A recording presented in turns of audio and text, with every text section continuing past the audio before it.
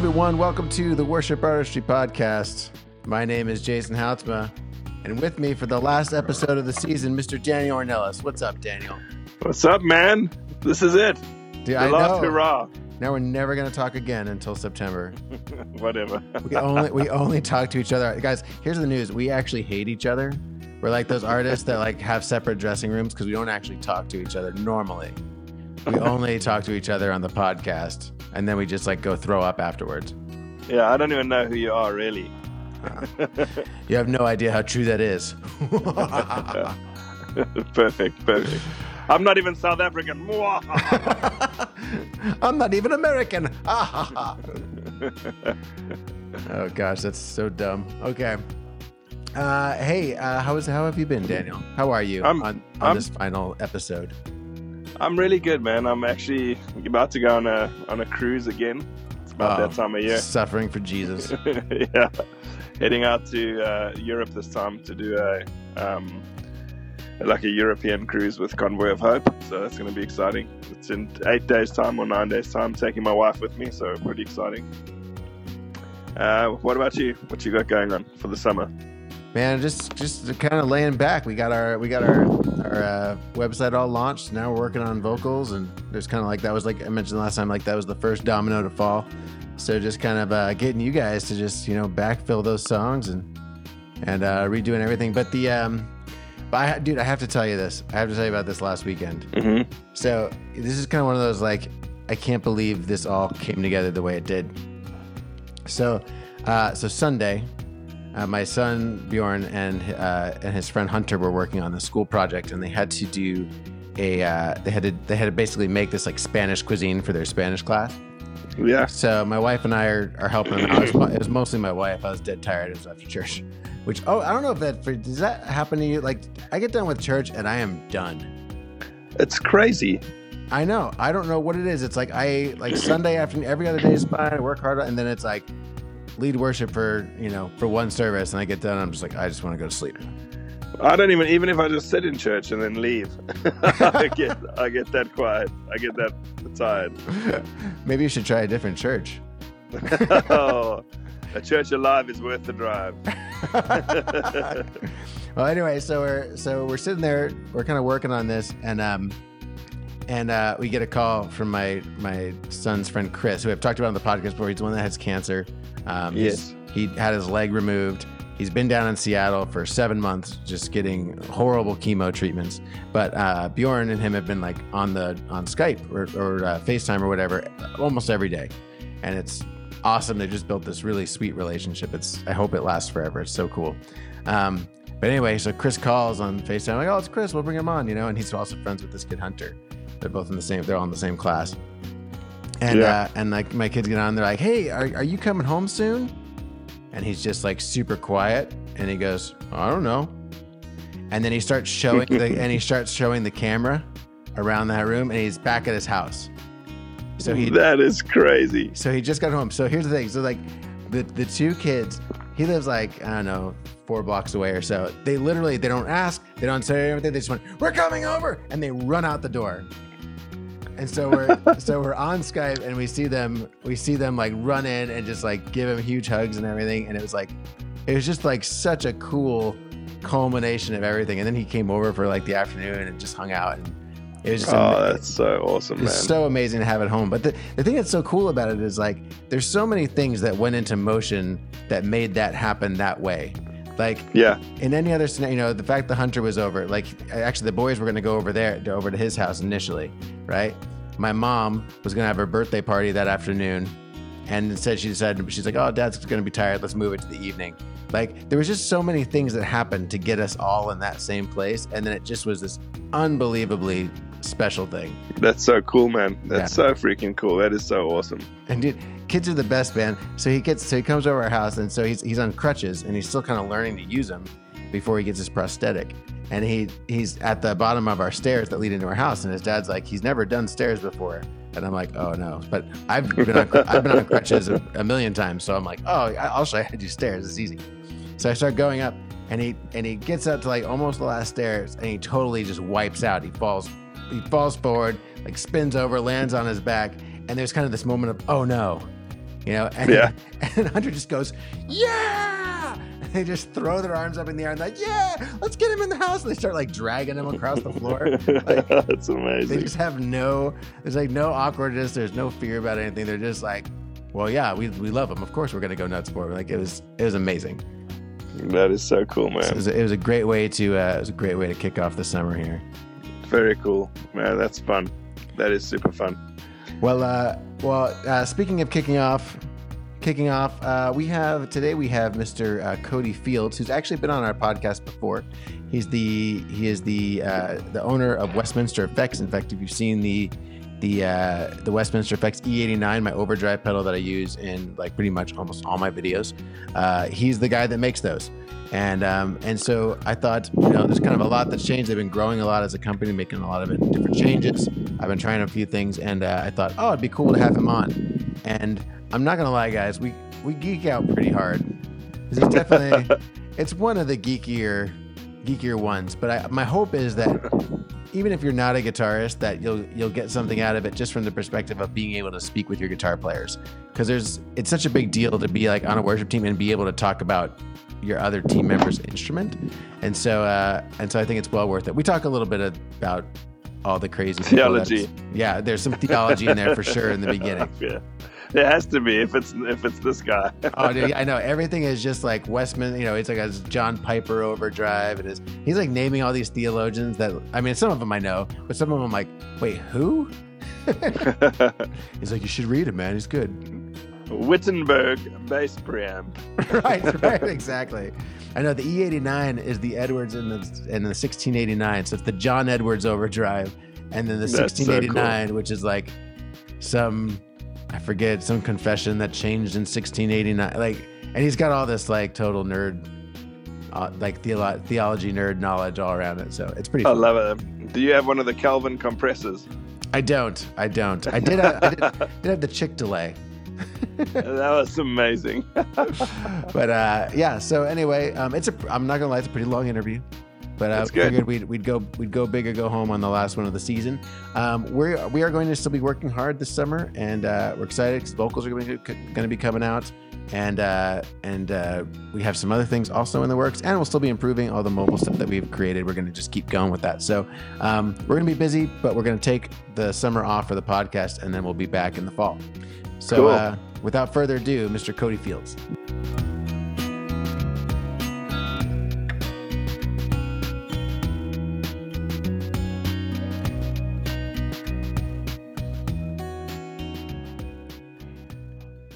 Mr. Cody Fields, welcome to the podcast. What's up, man? Glad to be here. Thanks for having me on. Oh, well, I've been thoroughly enjoying a number of your pedals, and so I'm like, I got to go talk. I got to go talk to more of these guys. Yeah, right. Find out more stuff. Let's. So real quick, last time we talked to you on the podcast, you and Aaron Tomberlin had like combined. You were kind of just figuring out how this all looks. You were Westminster Effects. He was Nose. You're kind of putting it all together. Since then, you have bottomed out. You're on your own. You're also running a podcast about like Jesus and stuff. And then, which is really cool. If you haven't checked out the Westminster Effects Doxology podcast, worth a listen. Tell me what's going on. It seems like a lot. I mean, everything. You seem to have less. You seem to have less piercings. I don't know. I feel like there's less of those. You look older. I had that lip ring for like 9 years. I tell this story all the time, and my wife always gives me grief, but she's super sentimental, and she cried for an hour when I took it out. And so that was about a year and a half ago when that happened. And I was like, the whole emo swoop thing, like, I ain't got time for that anymore. And whatever. So, and I'm starting to go gray and, grew a beard and whatever. So you're starting to go wise. That's what you're just getting wiser. Yes. We'll put it that way. I'm getting wiser. And I'm sure some people would agree that I'm getting wiser just because I got rid of the lip ring. But yeah, so now I am the I guess you could say sole proprietor over Westminster Effects and Nose Pedal now. I bought out Aaron about a year and a half ago. It wasn't anything dramatic. It was just, we're in two different parts of the country, and that can be pretty tough. And since he had been trying to move on from building guitar pedals anyway, it's just like, well, I enjoy this still, so I can take that over and it, won't be a problem.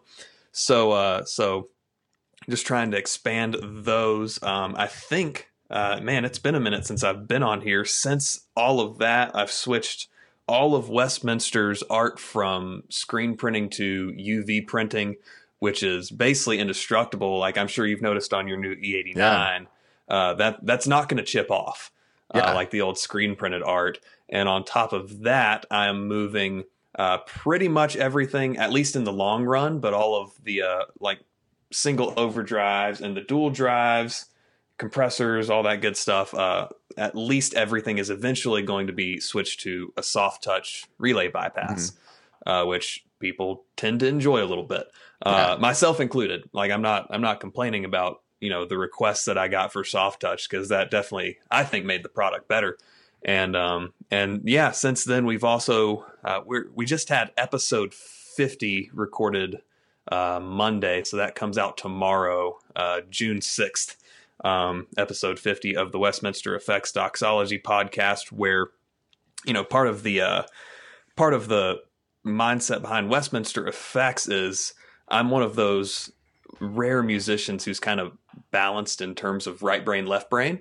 I'm pretty analytical for a musician, or pretty analytical just in general, but also having the musical side. So with Westminster, it was, in America, we treat church history as the Book of Acts and then Billy Graham, and then maybe the Moral Majority in the 80s and then on up to now. But there's 2,000 years of I love the way Steve Nichols of 5 Minutes in Church History puts it. We have 2,000 years of family history to learn from, whether we talk about someone like Augustine or Luther or the Puritans or whoever. And so that's kind of the driving force behind Westminster Effects is, hey, read some books. We have a lot of guys that we can learn from. And so that's kind of also where the Doxology podcast came from is, hey, we have some of these arguments maybe on Gear Talk or Worship Guitar Sounds or whatever. And some of those discussions are really good. And some of them obviously are people talking past each other, partially because you can't hear inflection and tone through text. So in this podcast, and sometimes we'll disagree about stuff, it's me, my lead pastor, Bradley, who also has a lot of worship leading experience, and a Lutheran guy named John in Nebraska, who I've gotten to be pretty good friends with. Like he plays a lot of my stuff, and we mostly agree. He is Lutheran, so he's going to be wrong in some places, right? But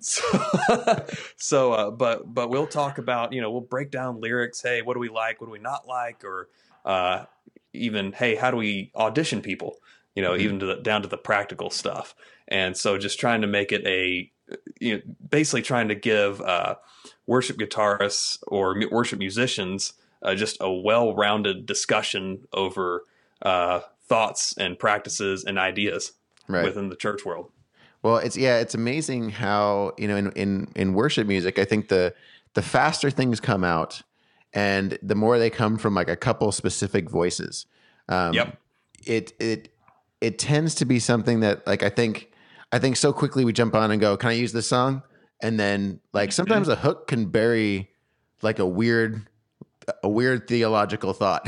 Like it's like, and we've talked about that. This, like man, this sounds great, huh? Yeah, like let's. Pretty sure that's wonky. Yeah, right. And it's hard because it's like music. Just like the Bible, like music and everything. Like communication happens between two people. I had a little bit of a discussion with somebody actually this week because we were talking about the song "Defender," which I don't know if you've heard that one, but there's a line in the song where it's talking about God being a defender, right? And there's a line, and we did the song, we taught the song. There's a line in it right in the beginning where it's Stephanie Gretzinger and Francesca Battistelli, I think, who did it. And she sings a line where she says like really sweetly, like, you bring me the head of my enemy. And I had a moment of like, wait, what? Huh? And so I just brought up the idea. I was like, hey, I understand the context for this, right? Yeah. It comes from this biblical space and yada, yada. But I'm like, I can't just sing that without giving any context. Like, right. Because somebody might go, well, that's from this verse or whatever. And it's like, oh, okay, but that doesn't mean everybody in my congregation knows that it's from that verse. And so when you sing "Bring Me the Head of My Enemy," they might be thinking about Julie over in accounting, who's been like a real jerk lately, and they're just like, yeah, get him, you know? Like, no, I'm pretty sure that's not what we're talking about. And then your worship service just becomes a scene out of Pulp Fiction. And everybody's having a bad time. Like, we've been watching. You guys have been watching way too much Game of Thrones. Everyone, just put it on. Right, put down the swords or whatever. You know. So there's definitely something to be said for. We've lost our ability, by and large, in the American church to, one, lament, and two, pray the imprecatory psalms. So anything of, the head of my enemy, or I'm typically the guy who plugs in scripture readings during our worship time at church. And I've kind of made it a point to not skip over the, destruction of the wicked verses that come literally right before, God comforting his people type of verses, because we need to be digging through the whole counsel of God, not just the stuff that makes us feel warm and fuzzy inside, where, there's warnings for a reason. And I think we should heed those and be as familiar as possible with them while maintaining a balance, I guess you could say, is yes, there are warnings, and then there's comfort, and then all the stuff in between, and the stuff that there's a breadth of human experience in those things. Exactly. And we've been, this is kind of fresh on my mind because we've been in a series through Romans, and we spent like the last 2 months in Romans 8, where, literally everything in your life for the Christian's life is meant to make you more like Jesus. And so, that absolutely is tough in the middle of it, but Paul's kind of blunt in saying, I consider the present sufferings not worth comparing to the future glory. Right. And, so you're exactly right. The entire breadth of human experience is covered in Scripture. Yeah, it's beautiful. And actually, you probably have about 50 episodes that we could go listen to.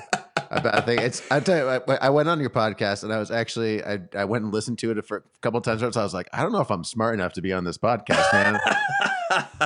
I'm just a nerd, man. Like, stuffing circuit boards can be a pretty mindless task. So I like to keep my mind activated. So I'll listen to your standard, guys, Piper and Sproul and etc. But then I'll also listen to guys like Michael Kruger and James White talk about textual criticism, just to see if I can hope to grasp onto some of the concepts. And a lot of times it goes right over my head, but other times I learn some new Greek term or whatever, and it's just like, oh, this other thing makes sense now because I know this. So there's, it's trying to stretch my mind around some of these bigger truths. And man, I enjoy it. I'm kind of a dork, but I get that some people don't have the luxury of 6 or 7 hours of mindless time to listen to other nerds do their thing. So, it is what it is, I guess. That's awesome. And then now you've named a number of your pedals, all having to do with a lot of this church history. Like you have your Piper Overdrive, you have your Edwards. I mean, it's funny. I was explaining to somebody, or I was doing my best. I was like the E89. I'm like, well, it's a combination of the John Edwards Overdrive, the Edwards Overdrive, which is John Edwards, and then the 1689. And the idea is that there was a was it the Westminster Confession? Yes. In 1689, where they took something good and made it better, and somebody's just looking at me and they're like, "What in the world are you talking about, dude?" I'm like, "Right," but it's awesome. So it's kind of funny. People see the name Westminster Effects and they think obviously the Westminster Confession, but then they think I'm Presbyterian, and I'm not. It just sounds better than 1689 London Baptist Effects. And I mean, that's the Piper Drive was one of my very first pedals, and I don't remember if I told the story or not last time I was on here, but John Piper actually owns a prototype Piper Drive. No way. He's originally from Greenville, like 20 minutes from where I live, and he was in town for some kind of event several years ago, and I gave him one, and his response was, "I don't know what to do with this." And I was like, well, if you ever learn how to play guitar, this will change how it sounds, or you can use it as a paperweight. Can we get a selfie? So yeah, so just throwing out stuff to guys who have, I haven't read a ton of Zwingli, but he had some great contributions during the Reformation.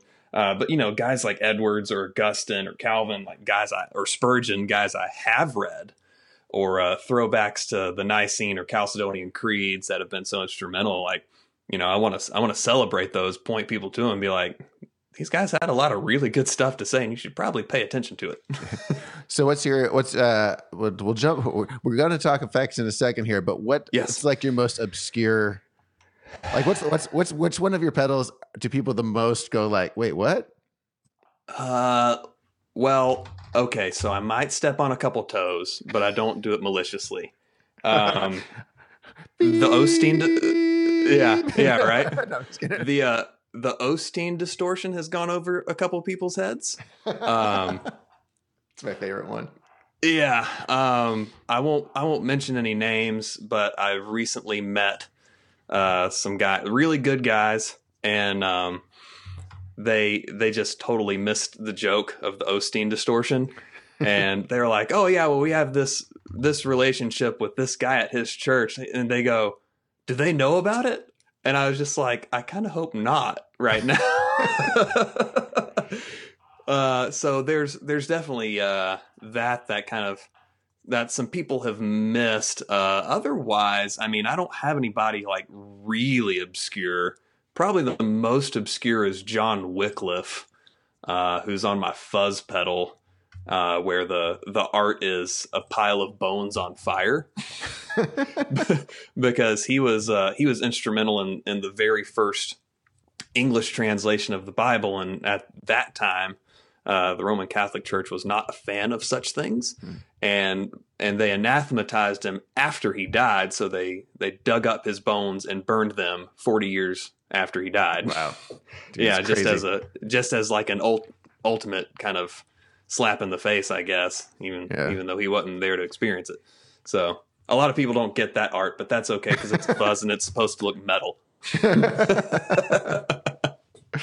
Awesome. Well, let's talk about like what you have been doing. So obviously, so I still love my E89. It's yes.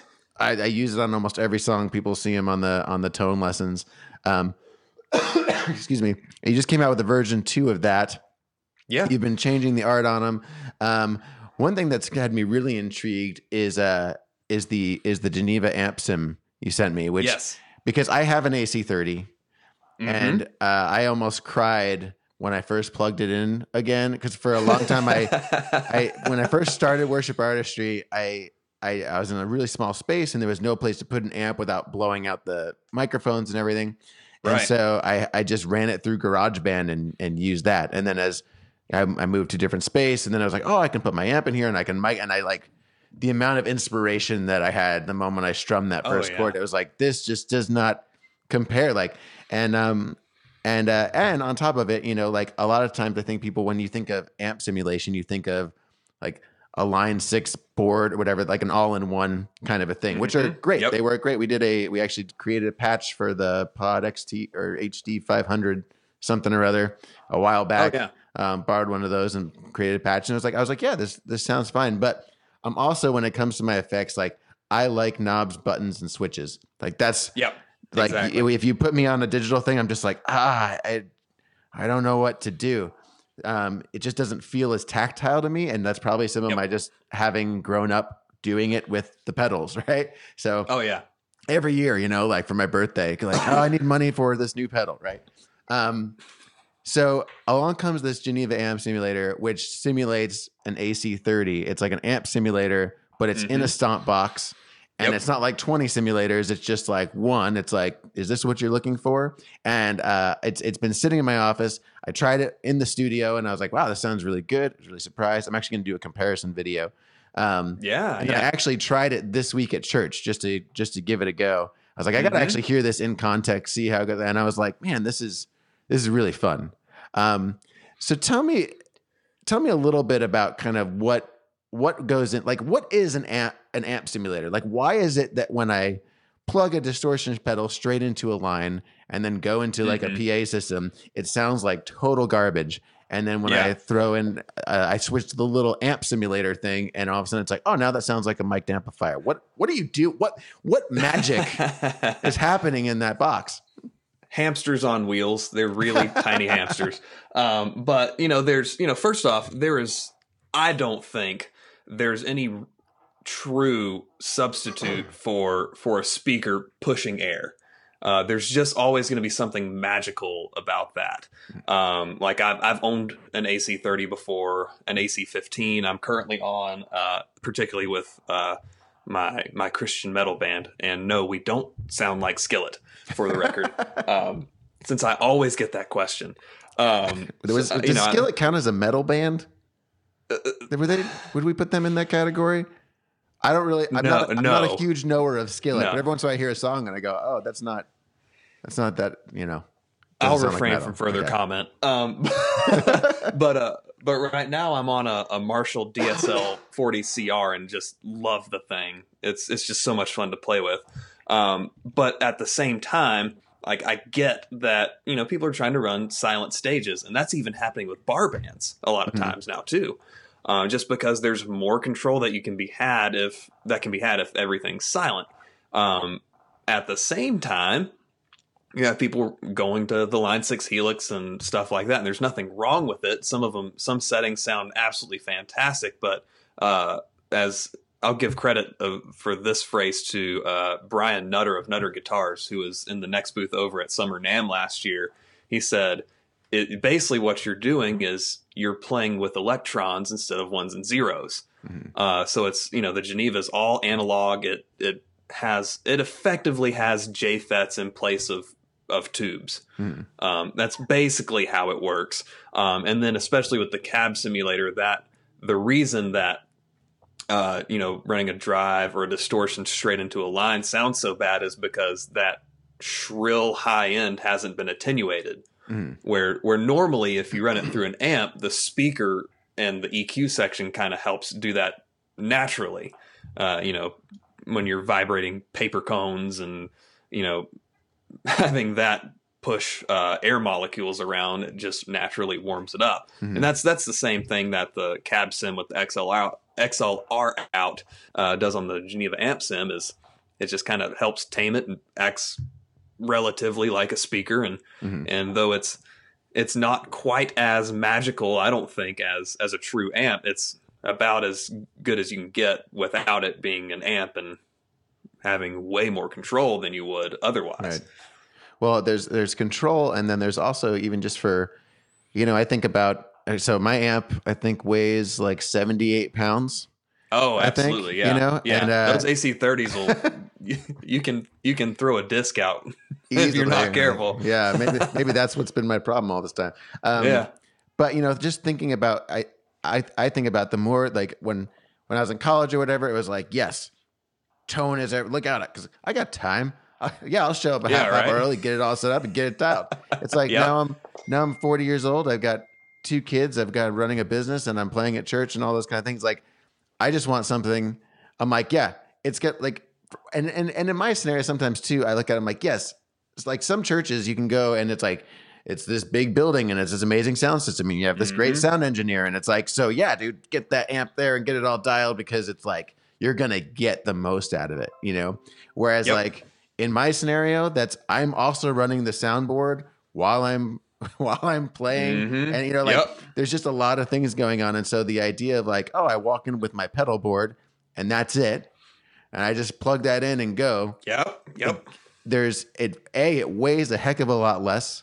I can throw it in my wife's Mini Cooper instead of the Jeep if I need to, and it's like and it's like I don't feel like getting gas this morning. Let's just take the smaller car. Or, she's gonna take the kids, so we got to do it this way. So there are benefits to be had, and I feel like there's sometimes such a debate on like, you want this, or you want like only this is good or only this is good. But I look at it more from like, what's the cost and the value, right?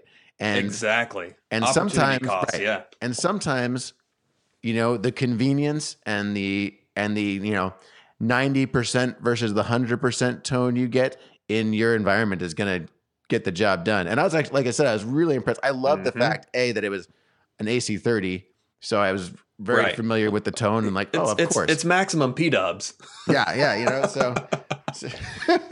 so just getting to sit there and strum away and play lead and be like, no, that's that's familiar to how it sounds, and yet, I don't need earplugs in, and I can, there's a lot to it that is like really, really impressive. Yeah, and I've even tried to push toward, maybe touring bands or whoever, where you don't have to worry about the half drunk sound guy. Putting an SM57 directly over the cone or something like that. It's, you plug it and you're ready to go. And I mean, I've even played the local metal venue here actually used to have one of the guys who was on the show Moonshiners, if that tells you anything. Mm-hmm. So I've had plenty of experience with drunk sound guys. So, or even just, maybe sound guys who don't have a ton of experience. Right. They don't have to be inebriated. It could just be someone who's kind of a novice where, you don't have to run back to your amp room or even walk back to the back of the stage. It's right there on your board. And it's, and the guy's saying, hey, can you, give me a little less treble, a little more bass, or clean it up a little bit. And it's, let me just bend over and take care of it right now. Right. And it simplifies stuff.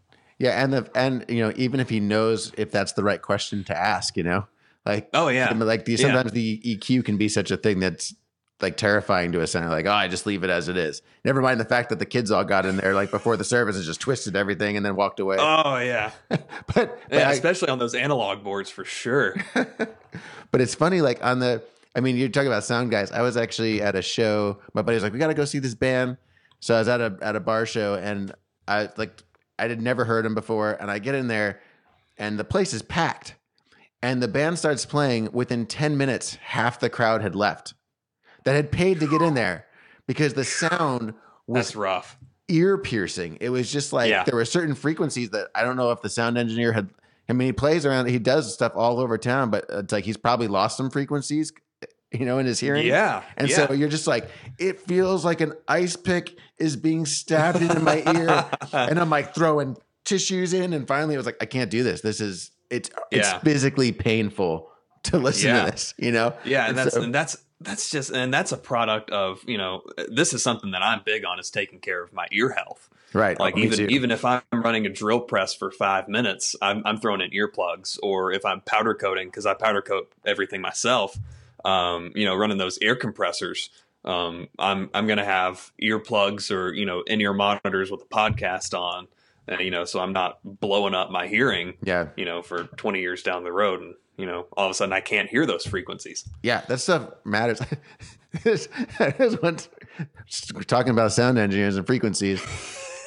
Here we go. Yeah. There's one time I was at church and the speaker was talking and there was clear feedback, like just, and it was, and I'm sitting there like, this is, dude, he's going to do something about this. And it was like our best sound engineer guy's, a recording studio guy, like very, very good at what he does. And I'm like looking back at him and he's just sitting there. And finally, I walked over and I tweaked the thing. I was like, dude, do you hear that feedback? And he's like, no, I don't hear anything. And so, it was fully just like, that for whatever frequency was not in his hearing anymore. He was a drummer. So he was probably a little less careful in the early days. And those crash cymbals, right? It'll get you, right? So okay. So tell me this. So you've got your amp simulator. What's kind of, if you were going to put a church board from scratch? Because I kind of have like my real simplified, like I've got my compressor on there, I got a volume, I got overdrive. 2 delays is nice to have, not necessary. But like if you were going to sit down and go like, okay, listen, you're going to start from scratch. Here's your board that you're going to put together. Like, what are the things that you think as the pedal maker are important? Oh man. Well, in the worship world, gain stacking, is kind of a big deal. You kind of get that with the E89 where, you at least have a couple different flavors, if not blending those flavors together.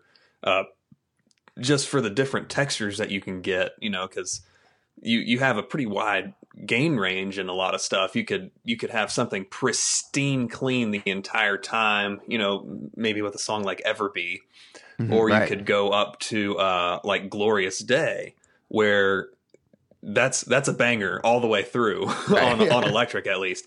And so you need to be able to cover that entire range. So I'm a big advocate of having at least 2 overdrives, maybe 3 if you're feeling frisky, maybe even just a clean boost before the drives or something like that.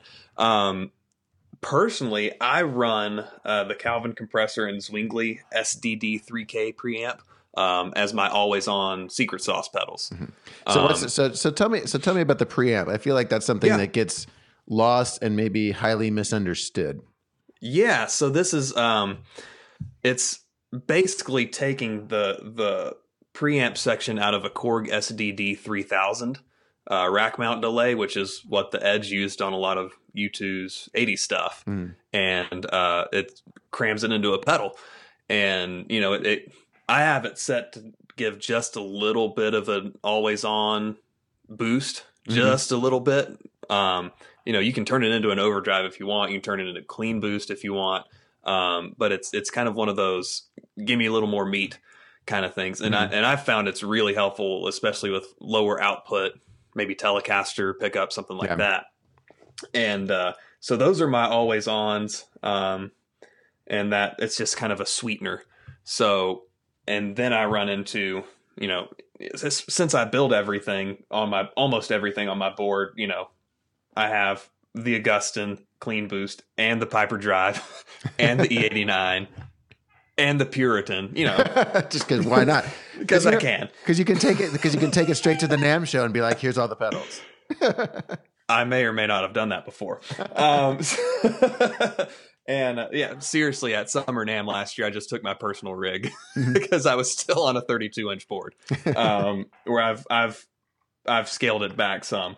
But so anyway, a couple different overdrive flavors, however you get that. Some guys like to play with their volume knob, or even a volume pedal before those, for how hard their guitar signal hits that. There's no right or wrong answer there. It's, do whatever works for you, but be able to change up how clean or how dirty you are. I do think a volume pedal or at least an auto swell is helpful. I just use a cheap Mooer, Boss Slow Gear clone, because I don't like to, do the back and forth thing all the time.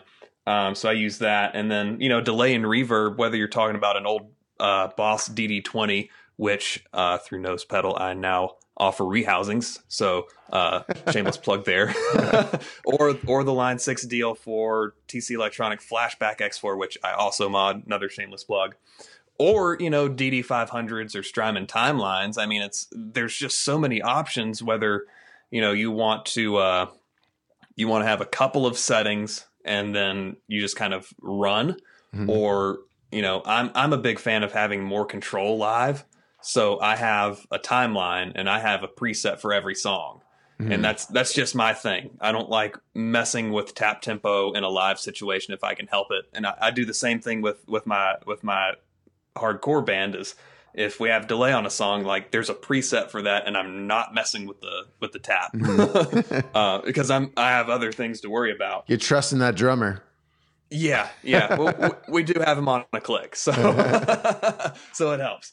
And then, a lot of times we like to have a couple different variations of reverb, whether, especially in the worship world, an RV5 on modulate can get you places, and which I did, another shameless plug. I just released my dual mode mod for the RV5, where it adds a foot switch so you can have something else queued up than what's there on the face. Oh, interesting. So so you just stomp on that and you can go from modulate to spring or hall or whatever.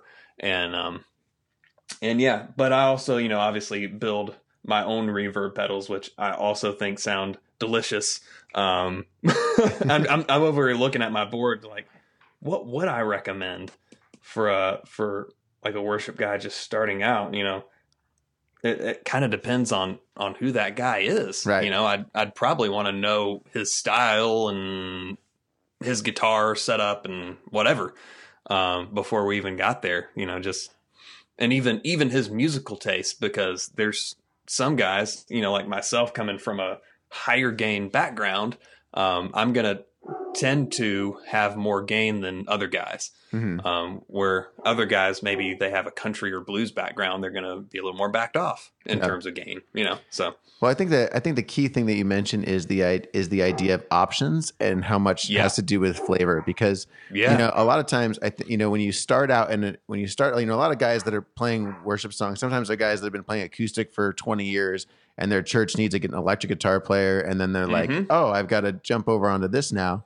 And there's that feeling of like, I don't know what I don't know and what's the right thing. And I put right in air quotes, because it's like, oh yeah. So this is like a lot of worship music has a lot of modern white people worship music has a lot of the same sound. We'll just say it that way. Yeah. I don't want to be exclusive there because can totally vary. But has a lot of the similar tones. And so there's a lot of that feeling of like, well, I have to run out and I've got to get this crazy expensive reverb and this, everything's got to be Strymon on my board and not that those are great. Like I've got an El Capistan that I love. Every time I get to turn that pedal on, I'm just like, yes, it sounds so good. Yeah. Every time I use the tape on the Strymon timeline, it's just like, let's just turn up the flutter. It's just warm and fuzzy and it makes you just happy. And that's the thing though, right? Like the idea is for your effects to inspire your playing, not for your playing to depend on all your effects. Exactly. Yes. And so, being able to kind of approach them in a way that's trying things and then recognize like, it's just like guitars or other, eventually you're going to go, oh, I've kind of outgrown this one. Maybe I want to go do this one. And there's the beauty of effects is there's reverb.com. You can always turn around and be like, okay, I'm done with this one. That's true. I'll make somebody else happy with it, Yeah. Exactly. Let me ask you this. So you've made all these effects now, like, you're still working, you're still going from like version 1s to version 2s. You were telling me like, we just did that E89 version 2, got like a bunch of different stuff. What do you, what brings that about? What inspires the change? Like, how do you change an overdrive pedal? You're like, yeah, I got a good sounding overdrive. And you're like, no, I got to keep messing with it. Yeah. There's always room for improvement. And I guess that, we in America are really influenced by the Protestant work ethic, doing everything to the glory of God and all that kind of stuff. And, I know that's kind of the canned Christian answer. But if I can make something better, why wouldn't I? If I can improve the tone of something, whether it's incremental or significantly, while also improving the functionality, with soft touch, when you're running sound and playing guitar at the same time, I'm assuming that's a relatively small church. Yes. So if you can operate your pedal board quieter without having the big kerchunks coming through and maybe distracting people, that's a good thing to do. So there's a lot involved. Some of it's even based in convenience. So with the I'm sure you noticed, unless, your eyesight is just really weird, the knobs on your original E89 didn't line up because I literally just took the circuit board from the 1689 and the circuit board from the Edwards overdrive and just stuffed them in one enclosure. Whereas now with the version 2, that's just one circuit board with, circuit board mounted jacks and power input and all of that. Literally the only wires in that entire enclosure are for the foot switches. And so everything's more reliable too. So there's always, room for me to improve in pretty much every aspect of running this business, marketing or whatever. And so if I can make it better, I'm going to try. I might fail at it, but I'm going to try. Well, even like the artwork on your stuff has gotten way more detailed. And can you tell me a little bit about that change for you? Yeah, about a year and a half ago, Ben Horton hit me up, and he was like, "Hey, I love your stuff. I pretty much agree with you on everything," which I don't get very often. And by the way, I own a UV printer. Let me print your stuff. And he cut me a good price, and I was like, I can't pass that up. Especially because I had been investigating finding someone with UV printing capabilities anyway. So we just kind of ran from there. It's not his main thing by any means, and he actually owns a West Georgia cornhole, and that's his main thing. He's printing these cornhole boards with these UV printers, and they look incredible. Awesome. So this might be the greatest game of all time, by the way. Quite possibly. I mean, I am a baseball fan, but I could give some leeway to cornhole, particularly if you're tailgating. But then he just kind of took it upon himself and said, "Hey, I came up with this idea for a Spurgeon Hall reverb for myself." He's like, "Is it cool if I print this?" I was like, "Can I just use this as my art from now on?" Because it just looked so good. It was Spurgeon smoking a cigar. And so we've just kind of run with it from there, is going from simple one color designs. And there's a few that still have that where it's appropriate. Like the dually and the E89, I don't know if I could justify having a really busy right. There's already a lot going on with all the already knobs a lot and everything. going on. Yeah. So like with the Edwards or the Nicene reverb or the Geneva amp sim that you have, there's a whole lot of color, and so we're trying to make it pop, make it eye catching, because we are vain people. We do like to post our boards on Instagram, and it's all. I'm not complaining about that. It's important. Beauty is an important thing, even in the Christian life. We don't just wear like burlap sacks all the time, and make sure that the walls in our houses are one color. What's a boring color? Off-white? I don't know.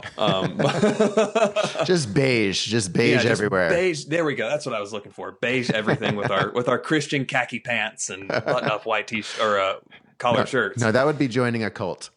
That's what that is. Well, there is a Kingdom Hall a quarter of a mile down the road from my house, so I've had many conversations when they knock on my door. That's neither here nor there. But yeah, like with the version 2s, it's like let's do this up big, because when I first started Westminster Effects, it was let's see what I can manage.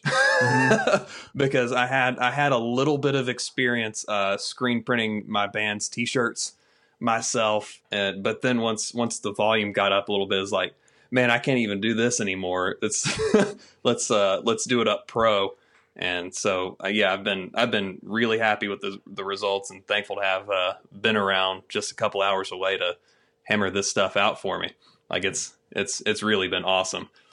Well, it's really cool to see the growth. I mean, I remember, like, you sent me the E89, and it was like even version 1, but it was like a different version 1, and I was like, I even noted, like, tonally, I was like, this one, I'm taking crazy pills, or this one sounds a little better. And I don't know. Yeah, it should sound a little better. I had help from, I'll give credit where it's due. Justin Tenkate of Mezzo Effects actually helped me with the new Edwards Overdrive version 2 circuit, where it actually wasn't a whole lot different from what I already had. It was just changing a couple capacitor values, and then on the diode switch, instead of 4 red LEDs for the higher gain, we have a red and a yellow LED, which is a pretty unique combination that I wouldn't have thought of on my own. So credit to him. And then the 1689 side is significantly different, where it's got a charge pump internally pushing it up to 18 volts and all that kind of stuff. So I love that you say that like I should know what that means. They got you with the charge pump. It takes it's similar to what the Klon Centaur does, and it takes your 9-volt power supply and internally ramps it up to 18, gives you a little more headroom and all that kind of stuff. And, you know, a lot of people kind of swear by, you know, the 18 volt operation on stuff that's technically supposed to run at 9. Yeah. Sometimes they have a really good point. Sometimes they don't. Kind of depends on the pedal. But yeah, the 1689 was pretty well overhauled, and I think and hope for the better. Oh, I think for sure. I mean, Awesome. I plugged it in, and I mean, it looked the same because it was still like the version 1 or whatever, right? And Yeah. But I was just like, this one definitely sounds different. What happened? What happened to this pedal? And I already love the old one. I mean, it's interesting, like the overdrives that you chose for it with you know, the Edwards and the 1689, like that combination is so good. It kind of put me in the spot of like, oh, I don't need anything else. You know, I've got a good sounding amp, and I've got these two, and they both give me something so different, and at the same time complement each other so well that, like, in my world, I don't need to go past that. And now you've got them where you've got a clean blend knob and all that kind of stuff. What was the thought behind that? Because that's kind of, I feel like there's some people that are like, how can you not have this? And there's other ones like, I never use that. Yeah. So here's the thought process behind it is people kept asking for it. Uh-huh. That's literally all it was, is people wanted a clean blend on the 1689. And I said, okay, let's go for it. And technically, the way that things are laid out, when the knob is all the way to the left, that is maximum clean level. Mm-hmm. So I guess you could call it a clean cut, and, you know, insert marketing speak here about why that's unique and whatever. But, you know, people wanted it. I said, okay. I actually don't use the clean blend on mine. Just, you know, it's just a preference thing. Yeah. But some people love them. Yeah. And all right, I'll cater to that. Yeah. I know. I still got to play around with it a little bit more, because I definitely like. I've been so used to the you know, the other style of it. So, but oh yeah, it's really fun, man. I you know, I hope this is. I hope what people hear on this is that it's like, A, there's no single way to do things. B, things are always changing, and, you know, C, that you actually go out there and you trust your ears and you play and you have fun. It always makes me sad when I see someone spending all their time on their pedals and then rather than practicing, or rather than actually like playing and enjoying it. Like, I've got certain songs that, like, I really like it when I'm teaching a tutorial and there's a note, like, and I sat there for an hour and a half really trying to dial in every tone. Like, that's an enjoyable thing for me. I'm going, yes, this absolutely. Because it's satisfying. You go, oh, I got it to sound like this, and I got it to sound like this, and I got it to sound like this. But there's also sometimes on those same songs, it's like, okay, that took me 20 takes to get the music video, because like, I missed that one, or I stepped on that a little too late, or, like, and so there's also something really satisfying about, like, throw the overdrive on and go. And so absolutely, all those, we want to be able to enjoy all those things. And I never want, like, effects to be the thing that hinders somebody. They're just supposed to kind of like add and make you happier as you play. They're a tool, you know, and there's a time and place for a regular old hammer to drive a nail. And then there's a time and place for a nail gun. Yeah. It's not always fun. Which is way more fun, and you run less of a risk of smashing your thumb, but you run a greater risk of shooting someone's eye out with it. And so there's give and take for any equipment, whether it's pickups or this sweet push pull pot for the coil tap or whatever. Like, all of that's great, but it shouldn't be a distraction. It should only be an accentuation. Right. Well, really like what you're doing. Really enjoying the upgrades. Same to you. Thank you.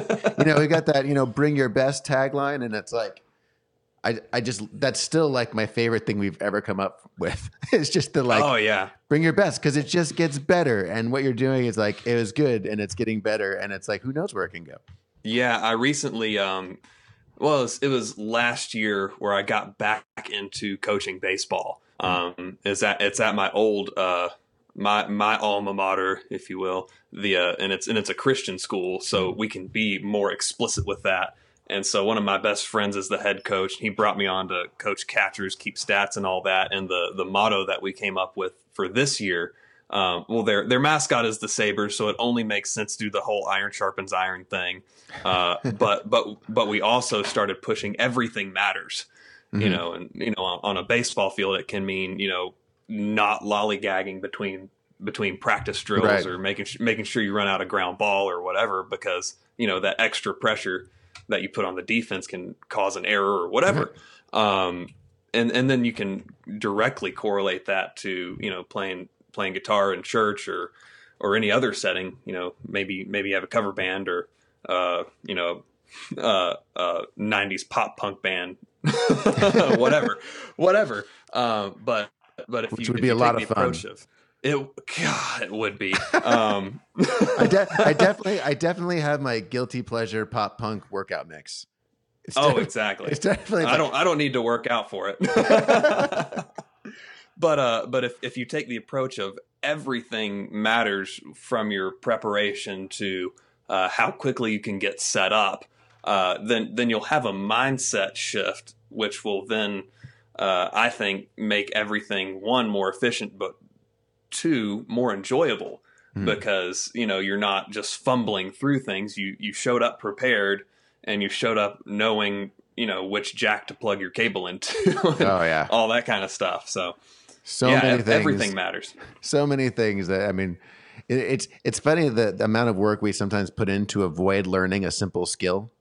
You know, right? or to save a couple bucks. I'll never forget when I didn't have a tuning pedal for 9 years. How did you pull that off? Because I was a freaking idiot, and I was just like, I don't want to dull my ear, man. Like I tune by ear. I'm an ear player. That's what I do. I'm not even mad. I'm impressed. But well, you would have gotten mad when you were I finally hit a spot where we were playing at this. There's like we were doing worship for this conference thing. It's like a couple thousand people there, and everyone's going nuts. And I totally hear my guitar's gone out of tune, but I can't hear it well enough. And I'm trying to tune, but I can't turn it off because I got to hear it. And I'm just having that like, dang it, I'm getting a tuning pedal, and I put it on, and I was just like, this is the greatest purchase I've ever made.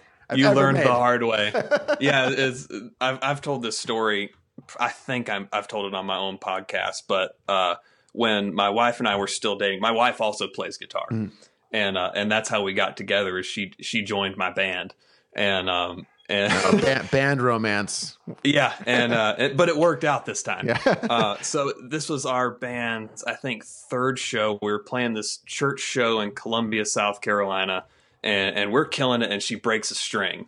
She didn't have a backup guitar yet, and you talk about learning stuff the hard way. So I'm scrambling to throw on another string for her, and she broke like the fifth string. Like, how do you even pull that off? Who does right? that? I mean, I guess she was just wailing on it. And so our singer says, "Anybody got any jokes?" And it's, oh no, this is happening, isn't it? And then somebody goes, "Knock, knock." And he goes, "Who's there?" And dude goes, "Your mom has cancer." It's just like, what? Oh no. Okay. Moving on. Here's the next song. So anyway, all right. Thanks, guy. Yeah. Really appreciate it. Within 2 days, we had her another guitar on the way. We will never have another cancer joke at a show. It's not going to happen. Not have that happen again. I will pay thousands of dollars to never go through that experience again. That show was also one of those where, so, you know, the 2007 to 2011 era of post-hardcore had a lot of electronic samples, and the guys who were in charge of doing that part decided to troll me a little bit at our practice before that, and so they had queued up a sample where they were just like screaming like maniacs in the background of this sample, and they forgot to load up the proper sample for that show. So we had to make they did.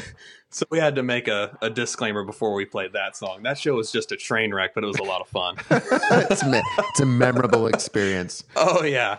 Well, and it legitimately was fun. It wasn't one of those where everything went wrong and you just go home all angry at the entire world. We had fun. We just couldn't get away from everything. anything going wrong. Well, my friend, I would say this podcast has been both memorable and fun. And Yes, I concur. Super fun to have you on. And for those of you who aren't guitar players, I'm sorry if we geeked out all over the place. We tried to get you some theology in the beginning. Yes. So hopefully you kind of hung in there. I'm not sorry. I don't apologize. And if anything, this should help you be able to talk to your guitar players, and you can kind of throw out some terms. Learn that. Just ask your guitar player, "Hey man, you got a charge pump in that pedal? Sounds pretty good." We going 9 volt, or you going 18 volt on that one? Because I'm pretty sure 18 volt generally is the better choice, right? The answer is maybe. But with Westminster Effects, don't run it at anything other than 9, because you might fry something. That's a good word. Well, hey, go check out their effects. You can actually check out. You can hear them on Worship Artistry because I use them on the board, and so you hear that E89 in a lot of songs specifically. So when we'll be doing a video on that Geneva amp sim as well, I want to actually compare it to the AC30 and see how it stands out. That'll be a lot of fun. Yeah, it should be pretty cool. Let's try and actually play correctly, and it'll be all right. All right, Cody, thanks so much. Thanks so much for joining us, man. Yeah, man. Thanks for having me. That's great, man. These guys have some great pedals. I see for bass players, they actually have the preamp and the compressor, which is all that I really use on my chain.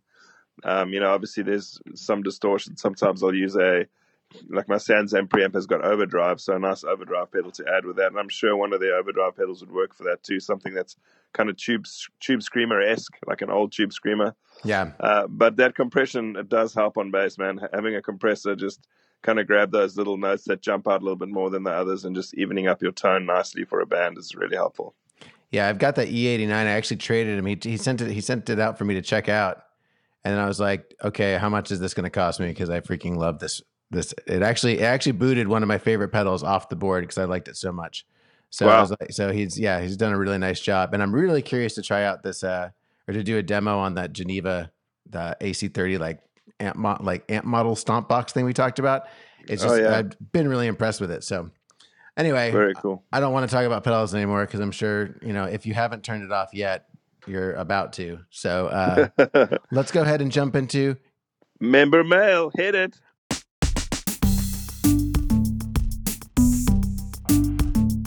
That was seamless.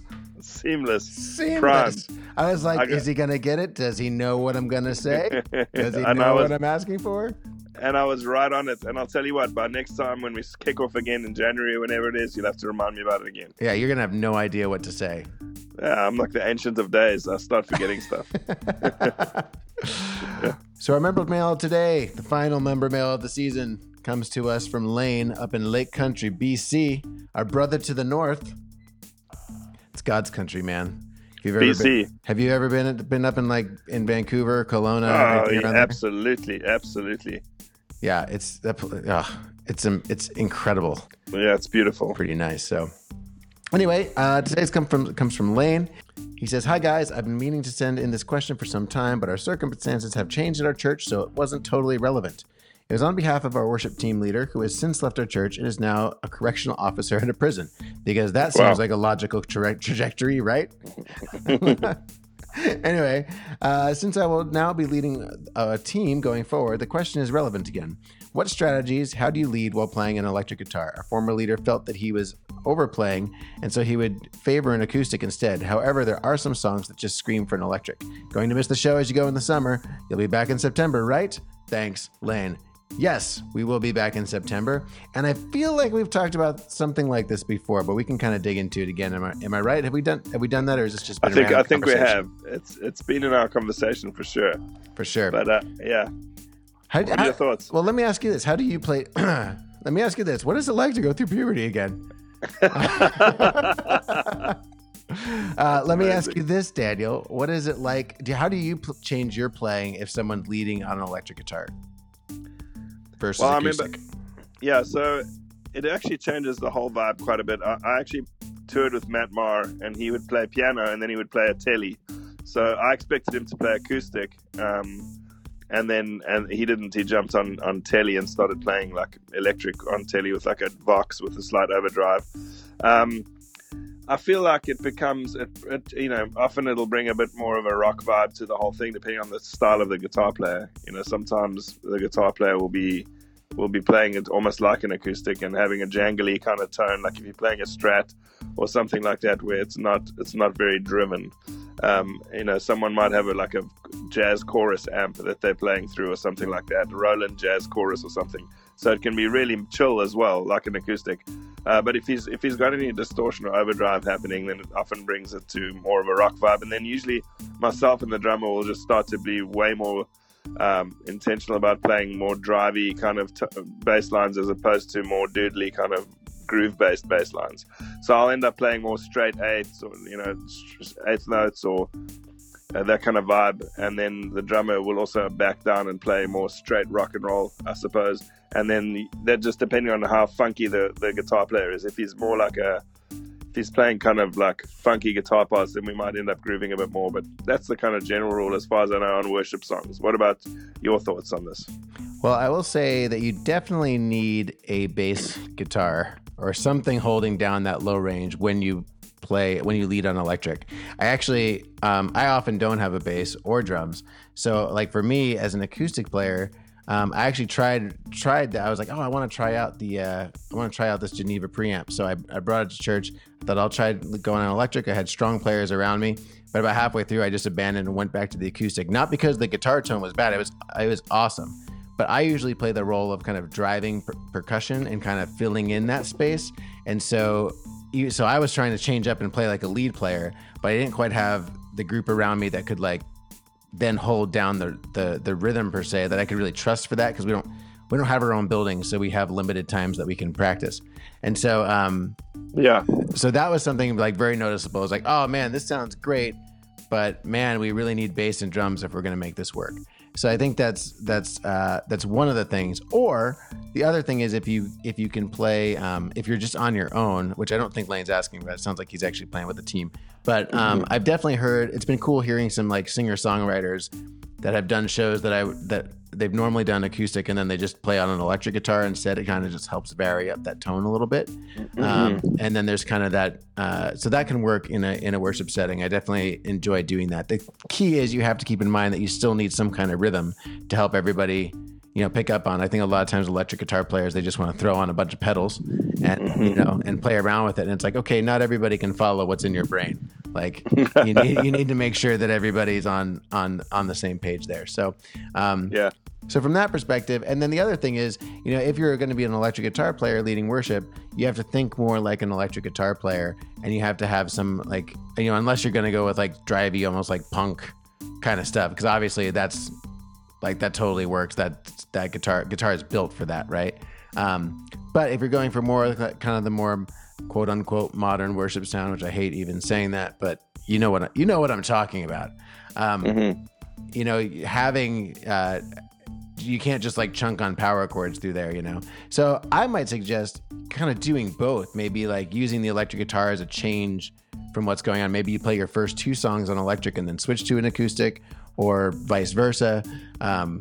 A lot of different ways you can go with it, but you just have to make sure that your band can really carry that rhythm, so that you can really trust that rhythm section, so that you then as an electric guitar player can find your space in it and like sit back in it rather than feeling like you really have to drive it. Yeah, that's good.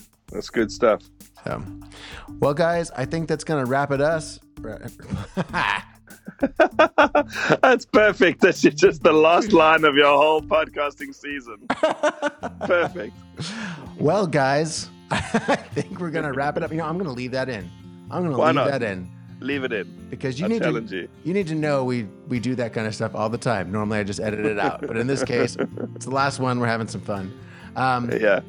Guys, if you have member mail questions, even though we are not answering on the show for the next couple months, you can still email us, support@worshiprg.com.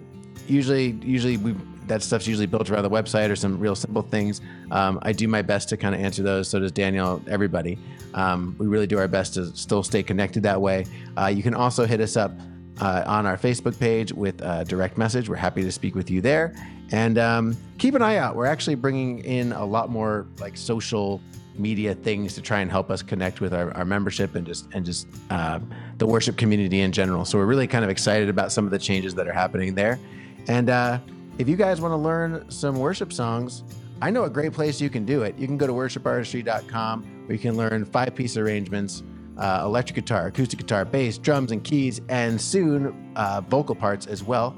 And your band can sound awesome, and then you can learn what we do, and then take it somewhere else and actually like make it more your own. So we highly encourage you to do that. You should go check it out. You can try it out for free.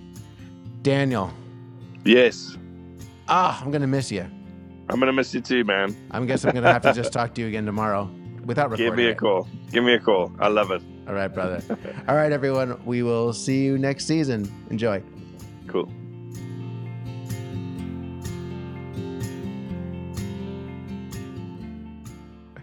Like, what is going on right now? This is just chaos right now. There's a So screaming dog. There's like an ambulance or something. And a laughing Bethany. And a laughing Bethany. Nobody ever gets to hear that. It's so good. So, I'll be honest. I've been talking with you from jail. I've just escaped. They're looking for me. I gotta go. What's more scary is that Bethany's in jail with you.